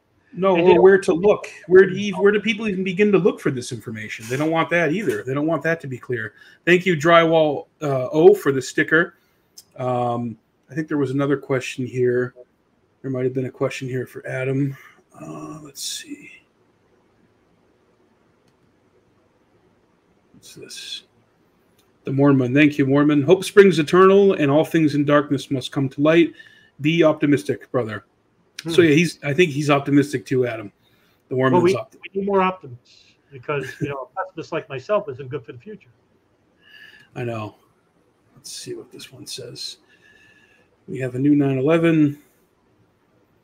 I think that's referring to COVID. Yep, and another 100 on point. And then I'd like to see Adam investigate the cough NIH funding. Oh my God, I'm like less than a layman regarding COVID. That's why I don't talk about it, because I did talk about when the passports first were implemented by the Department of Defense. I talked about it on my channel, and I got a strike from medical misinformation. Yeah, it's same here, man. We had the chief counsel of RFK Jr.'s group, Children's Health Defense, come on. And we had a great conversation. It was the first one I'd ever done about the, you know what, and it was gone within 15 hours. And It said the same thing, medical misinfo. So I don't, to our audience, obviously we have questions and we don't buy the narrative. But it's just, I want to keep my YouTube channel. It seems like I've been allowed to talk about. I've worked very hard for the last 7 years on Jackman Radio. To put out good information, and I'm not saying that there's not good information that runs counter to the official flu world order narrative, but man, that's such a hot potato topic, and it's just, I don't know, right now, man, that's basically like if this were 2003, 2004, trying to question Iraq or 9/11, Yeah, you'll face the wrath of the people in charge. And this only leads credence to people who produce the fantastical, saying, oh, you see, they don't want you to talk about it. But there is a happy medium between the fantastical and the narrative sold by the State Department. And absolutely. You could see it. You could definitely see it for yourself. You don't have to listen to either side, but you could just experience it for yourself. In everyday life. There is more to it. Is this a bioweapon? Is it not? Those are real viable questions. And listen, I'm no fan of Alex Jones, for example, but I would not want to subjugate his speech or to have his channel taken down because stop with him. Thanks, Adam. You don't want to censor me, Adam. I knew you were a fan. I knew you loved me. I knew you always loved me, Adam. You're a sweetheart. Right. I consider him the godfather of disinformation. But at the same time, I want the viewer or the listener to make up their own mind whether to listen to him or not. You don't want to make that decision for you by somebody else. Absolutely, we're adults. We got our own discernment. We got our own brains. What do you think we are? 5-year-olds? They treat us like children. They look at us like children, like gnats, and that's how they treat us, and that's how they view us. And they're gonna, by the failed misinfo board that happened this year, it just shows you that they tried to have an official government, propagandist, whatever you want to call it, gatekeeper, and it backfired. Even no matter how bad the propaganda is and how bad it's become, especially the last 2.5 years, people know that, there's something inside of them that's like, man, what I'm being told, it doesn't quite add up. So we've been going about 90. Oh, I'm sorry. What's that? I was just going to bring up an example of this. This is a perfect example, Mike, is what you're bringing up. Me and my co-host of the Dark and Down, Richard Cox, we wanted to touch on Ukraine crisis, right? So we wanted to touch. I had no idea, nothing, no history, just like every other average American. I didn't know anything about Ukraine. And when I looked at the history regarding the CIA, because when it comes to war, the CIA has some involvement in talk about recent memory. And what I found out was that the CIA and the OSS were involved with Ukrainian nationalists, right-wing separatists, that go well beyond, even into the Cold War. And even prior to that, individuals like Mykola Lebed, who I've reported upon, regarding the massacre of Polish Jews. And so the CIA later on implemented him into an operation called Operation Aerodynamic. I spoke with Patrick McFarland, the Liberty Weekly. And that was a fantastic talk about media manipulation. And we talked about Ukraine and stuff like that. And we just recently did a talk about this on his own podcast, and talking about the latest revelations of the CIA involvement with these ultra separatists, and they never ended. And when I reported on this with Richard Cox, and we did 2 podcasts on this, and incidentally, they're 2 of my most popular, and we talked about the CIA's involvement, what these ultra nationalists were. And this is not reported by the legacy media. This is not talked about by the State Department narrative. And here we have, evidence of CIA involvement with these right-wing separatists involved with a coup in 2014, and it was called the Revolution of Dignity. And basically, these separatists helped to overthrow Viktor Yushchenko, who was democratically elected in one of the most honest elections in 2010, which led to a revolution in 2014, and they got him out of the country. And the third-term government came in, overwhelmingly voted, it was like 315 to nothing. And after the interim government came this guy, I forgot his name.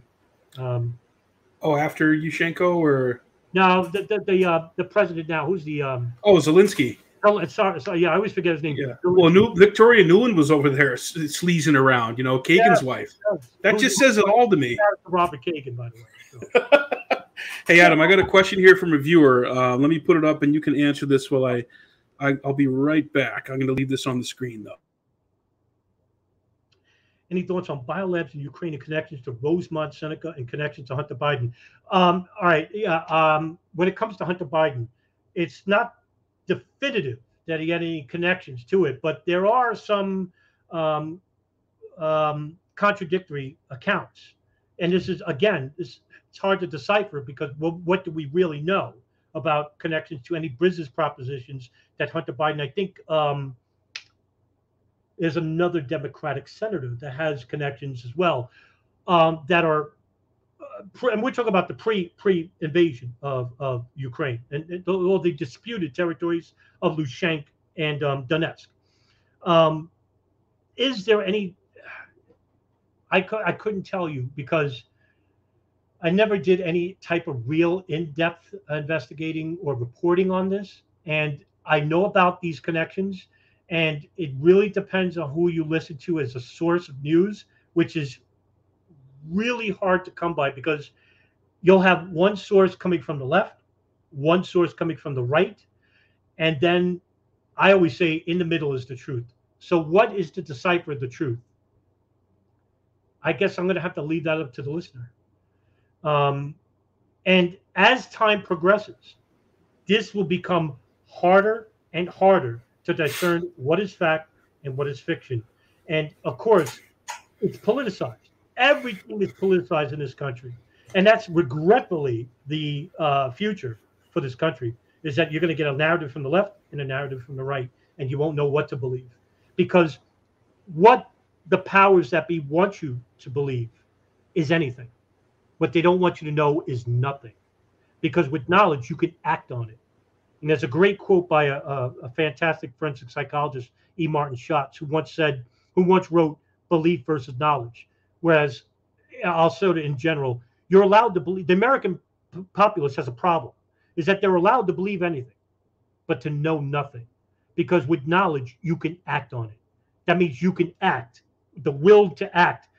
It's verifiable information, demonstrably information that you can either go to court with, you can show to the media with, provide evidence with, but you could believe whatever you want. You could believe that the CIA wasn't involved with the Ukraine crisis. You could believe that they were involved, but do you know it? And that's the difference. And that's the essence of my channels, is that I want people who follow me to come away knowing something rather than believing something. Because what I would like in the future is that I don't want you as followers. I want you to become leaders. And I want you to make your own channels. And that's how you build a movement of people that know, that can show something, that can make change, real radical change. I'm not talking about promises in your own head. I'm talking about real radical change outwardly. But we don't have enough people behind that. I mean, we got potential people in the future like yourself and your brother, Jackman Radio, Reed Coverdale. You know, we have Ryan Dawson. We have other people, you know, Liberty Lockdown, Liberty Weekly, the Libertarian Institute. And these people, if they stop, you know, infighting and talk about these mundane, they go on the Ron Paul premise of anti-war, you can get the entire libertarian community behind you. Absolutely. So what we need is more reputable people behind it. Then we could start a real movement. Yeah, and absolutely, and I think it has to transcend any party or any ideology. I've been an independent since after the 2004 election. That's when my bubble got burst, when Kerry conceded quickly, and I saw the Libertarian Party and the Green Party leading the recount and leading the push for real transparency with our elections, and that really really woke me up to a lot of this stuff. And fortunately, my dad and his brothers called nonsense on the JFK assassination and all the wars they've sold us and everything that, you know, they've been telling us about our foreign policy. So as a young teenager, I remember hanging out with my Uncle John, and he was, you know, just telling me his questions about 9/11, and I'd never really thought about it. You know, I was 14 when it happened, and but I really took it to heart, and I've just been looking at it ever since. And it really defined my generation in a lot of ways. It was kind of my generation's Vietnam, the Iraq War, and of course 9/11 was my generation's Pearl Harbor. I know it sounds cliche, but that's why I still think it's important. I really feel like the big picture issues like surveillance, like war, like foreign policy, terrorist financing, what's done in our name around the world, I think that matters, and it transcends so many different things and wedge issues that if you talk about it, it's the pendulum swings, and it's always important, but sometimes there's more of a shine and more of a light on it. So with the Saudi issue with 9/11 right now, it's in the news because all these stupid golfers, you know, I could give two shits about golf or about these asshole self-righteous, you know, prick golfers running around with their egos thinking they're so great. You know, I'm going to give $200 million to Phil Mickelson. I could give two shits about Phil Mickelson. Okay, I don't care about him. But this is in the news right now because of people like him, and because he's basically giving a lap dance to Saudi Arabia for $200 million, which I think is disgusting. If you want my real feelings on it, you know, no amount of money can wash away what happened and their involvement. No matter what the media says or what these athletes say, they're you know, this is who they're getting in bed with. So it's in the news right now. You know. Yeah, you know, incidentally enough, you bring up Phil Mickelson, by the way. Phil Mickelson, I want to say in January or February of this year, was talking with the Sports Illustrated senior writer, Alan Shipnuck. I hope I'm saying his last name right. And basically, he was very critical of Saudi Arabia. And Mickelson was that, and if I, you know what, I'm going to bring up the link because I want to make a direct. This is huge at the time. He basically said, "quote scary motherfuckers to be involved with," regarding Saudi Arabia and the human rights record. And he questioned about the Yemen war. He then, what I think happened was he got enormous backlash from the kingdom, and they're very powerful. Like I said, they're the richest lobby that you won't hear of inside the United States, more so than Israel. And the NRA put together. And he said that his comments have been taken out of context, and in return, in the summer, June, July, he announced, what's his name, Norman, Greg Norman, I think, announced that Mickelson would actually play in the first live event in London, and the contract was, as you Scott, was $200 million. Money talks, like John Gold said earlier. Yeah, exactly. Yeah, right. All talk, as John said. Wow. I mean, imagine if the Saudis approached us, or like, we want you to do a podcast for us, and just, this is what you're going to say, and and they flash you all that cash. Of course, it's. But yeah, I mean, you're talking about something that all these people died, and it's still having such an impact on our world that it's it's still important, it's still relevant, and these questions beg to be answered now more than ever, really. Right, and John Gold brought up something very important just before, was that each passing year, 9/11 will become more distant. What I'm hoping to do with my small channel as it is try to bring a rational, sane voice to actual conspiracies involving 9/11. But Drywall also says I'm monetized. No. Are you monetized on? No, I'm not, and I won't be either. I refuse to take any type of donation or money. I gleefully and would love to spread information with the public on my own endeavor, and it doesn't take more than 10, 12 minutes. I do a video. It's nothing. I don't want to be paid for that. For people like Ryan Dawson and Nelson Martins, they do film and they do real work, legwork. They monetize them for sure. I think you should be monetized, Adam. I'm gonna disagree with you on that, because you are providing a service and you are doing it out of your own pocket and off your own spine.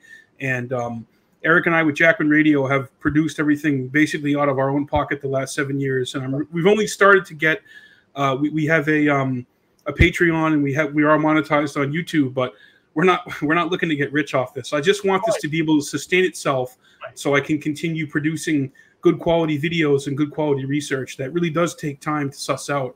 Right, but it's different. You guys are a legit platform. I'm not. I'm just a guy in a room and basically sharing information. No, and I would disagree with you, Adam. I think you are legit. Just because you weren't there with me when Marcos declared martial law and took all the guns in the Philippines doesn't mean you weren't in the shit with me, because you were. Sorry, Jesse, but no. When I started this road in 2006, one promise I made to myself was that I would never ask for money regarding information I share, and I'll live up to that as long as I can, and as long as I keep doing this. And you know what? Like I said, I'm not a legit platform. I'm a regular guy. I have a job, and I do this out of my own room, and I don't think what I'm doing is any type of effort. Regarding like yourself or Ryan or Nelson, that you guys are a legit platform, and you guys put a lot more work than I could ever do. And I used to use Movie Maker, for God's sakes, to edit my video. So that's like no big deal for me, man. It's getting the good information out there that I think is so important. And I think now in our society and in our short attention span culture, trying to get it out there in a way that's like bite size or a way for people to understand, I think is the next threshold, or the next way to move on in the information war, the info war, as Alex Jones calls it. It is an info war. It is. Right. And there's a lot of bad info out there, though, Adam. You know what I mean? God, it's worse. It's worse now than it ever was. In fact, I'm glad you brought this up, because this is exactly what I saw in the Ukraine crisis. Almost immediately, we saw a narrative reporting from the State Department. Immediately, we saw fringe conspiracies almost overnight. It was almost a wash. And I said, this will only get worse in time. As with each crisis that comes along after COVID, it will become worse and worse and worse. And what this does is twofold. One, it helps the State Department. And two, it at the same time, it disinforms the public coming from reputable so-called truth or narratives, whatever truth narrative that may, or whatever group that exists. And what they'll use is platforms like Twitter or Facebook or whatever polarizing website that is at the time. Well, it'll be awash in disinformation. And it doesn't have to come from the CIA. It'll just come from the people in general because you're listening from two narratives, a left and right narrative. And like I said, between that narrative is the truth. And it always is. But the time that you have to discern what is true or not is what's important, because everyone else has marriages or two jobs they're juggling and don't have the prerequisite time to discern what is true and what is not. So they just go with the narrative that's portrayed and think, oh, that sounds about right. But at the time, it's not. And you're disinformed. And you could believe whatever, like I said, you could believe whatever you want. But do you know something? Yeah, and that's what I'm hoping to provide. And that's what, makes your platform so enormously valuable. Jackman Radio or Liberty Lockdown, Liberty Weekly, Libertarian Institute. What Reed's doing, right. Reed Coverdale, and he's banned. Look, these people I will always support and always show support, because we need more people like this. And that's why I said, people who follow me, I don't want you to just follow me. I want you to create your own content from what you learned. Yeah. You're the leader. You're the teacher. I don't want you to be a student. You're a teacher now. Go. You start doing it. You do it. That's you right. do it. Everyone's an armchair critic, and it's like, okay, you do it. Right, exactly. Like I said, it's fine if you want to be like a content creator and just make money off this, then that's fine for you. What I would want for my followers, and there's not many, but I want them to be content creators and share information. And like I said, that's how you build a movement. You can't build a movement of followers. You just can't. You want to put out good information. It's not my work. I'm just showing recorded information. That's all. But if we could get enough people to portray the truth, whether it's Ukraine or COVID or 9/11, hey, we can make a real difference then. But until we get enough people behind it, we can't do anything. Yeah, no, I agree with that, and I always try to put out the best information on all those subjects that you just mentioned, and everything. I've had Robbie Martin on to talk about anthrax. He made an amazing documentary about the whole anthrax deal. The anthrax story is so grossly misunderstood and underreported, and it's in my opinion, such a key component of the whole 9/11 deal.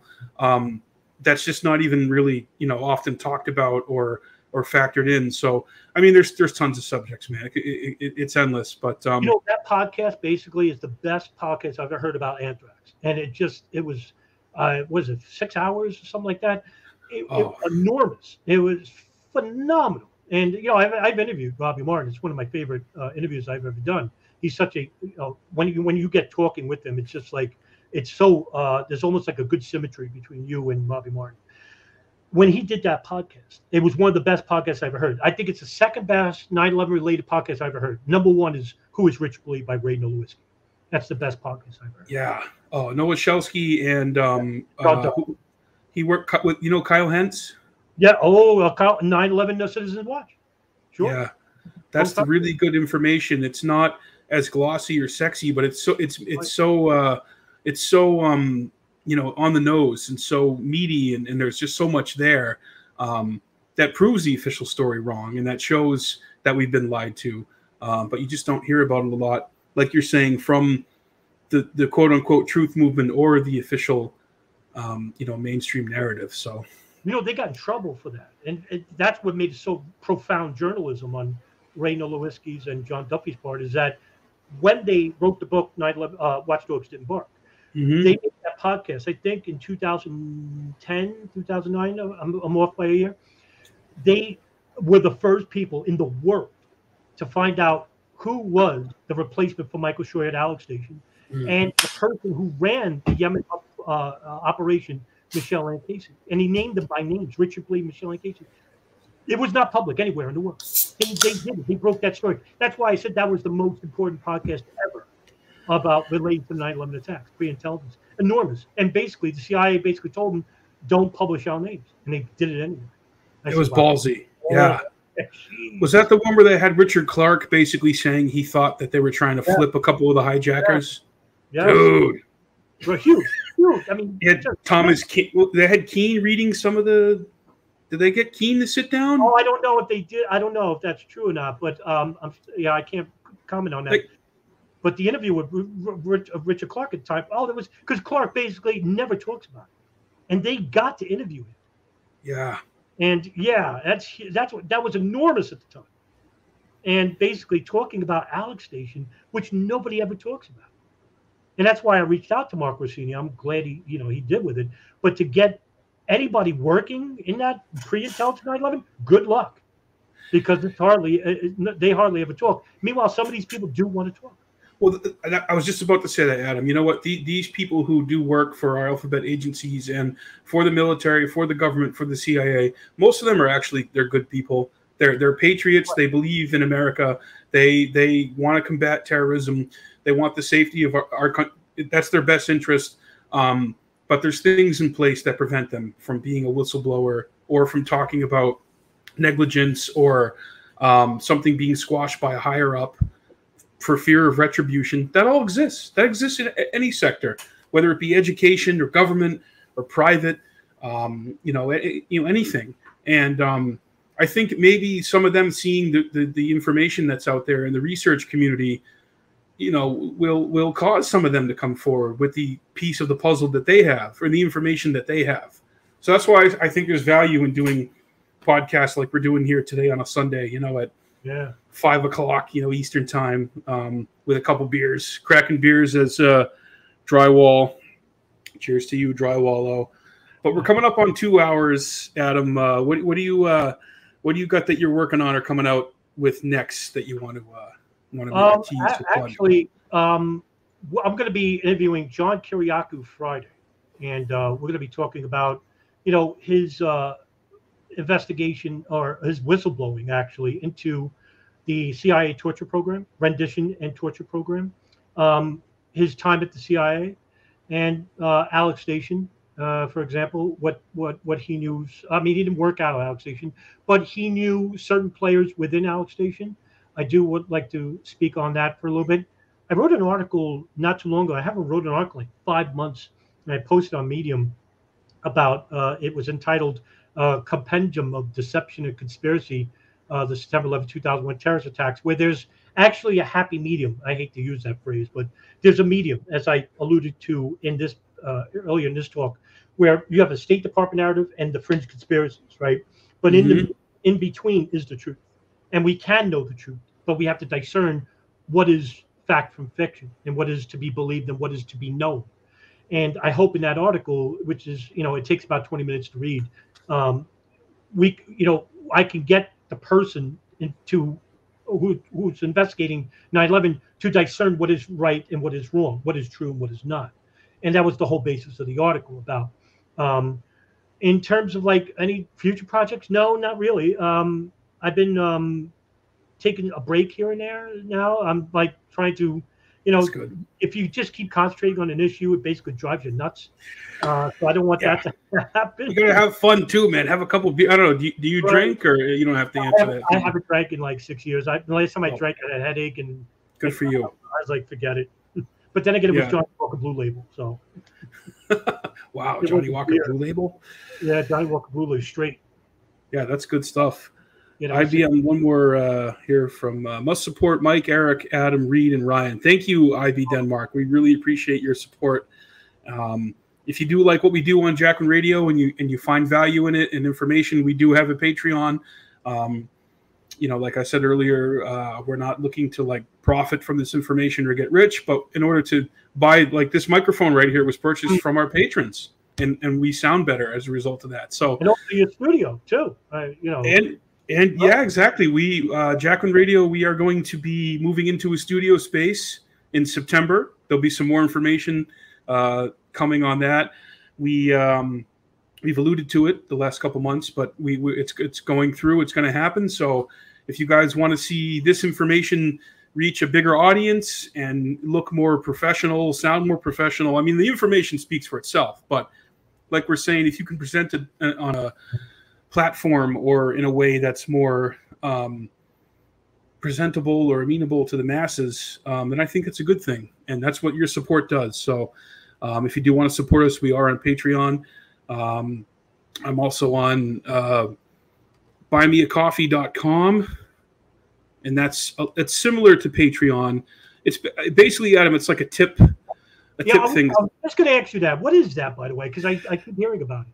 Yeah, so if I do a podcast or I go on someone's podcast, they can put buymeacoffee.com, and if people like the information or they think it was good, they can just give you $5, $10, $15, whatever. You don't have to sign up. It's not a recurring thing like Patreon. It can be a one-time deal. It can be a recurring thing, but it's Jason Burmis uses that as well, and I know you have your disagreements certainly with him about various aspects of 9/11, but yeah, so we have that, and just as you put, I became a subscriber to your Patreon account. Oh, thank you. Yeah, that's very kind of you. Because I want you to succeed anyway, and we need more people like you. We do. I really appreciate that, and I hope our audience can see that our hearts are really in the right place with this, and it's not about making money. This is a passion. This is it's a as William Rodriguez called it, it's a mission. You know, but it's what we think about and talk about all the time, and it's yeah. I mean, there's other channels if you want to hear about golf. If you want to hear the pro Saudi golf version, you can watch MSNBC or whatever, and you can watch whatever you want. But if you like the information that we present here, you know, from our great researchers like Adam Fitzgerald and Ryan Dawson and John Gold, who I hope to have back on. And thanks again, John, for coming on short notice.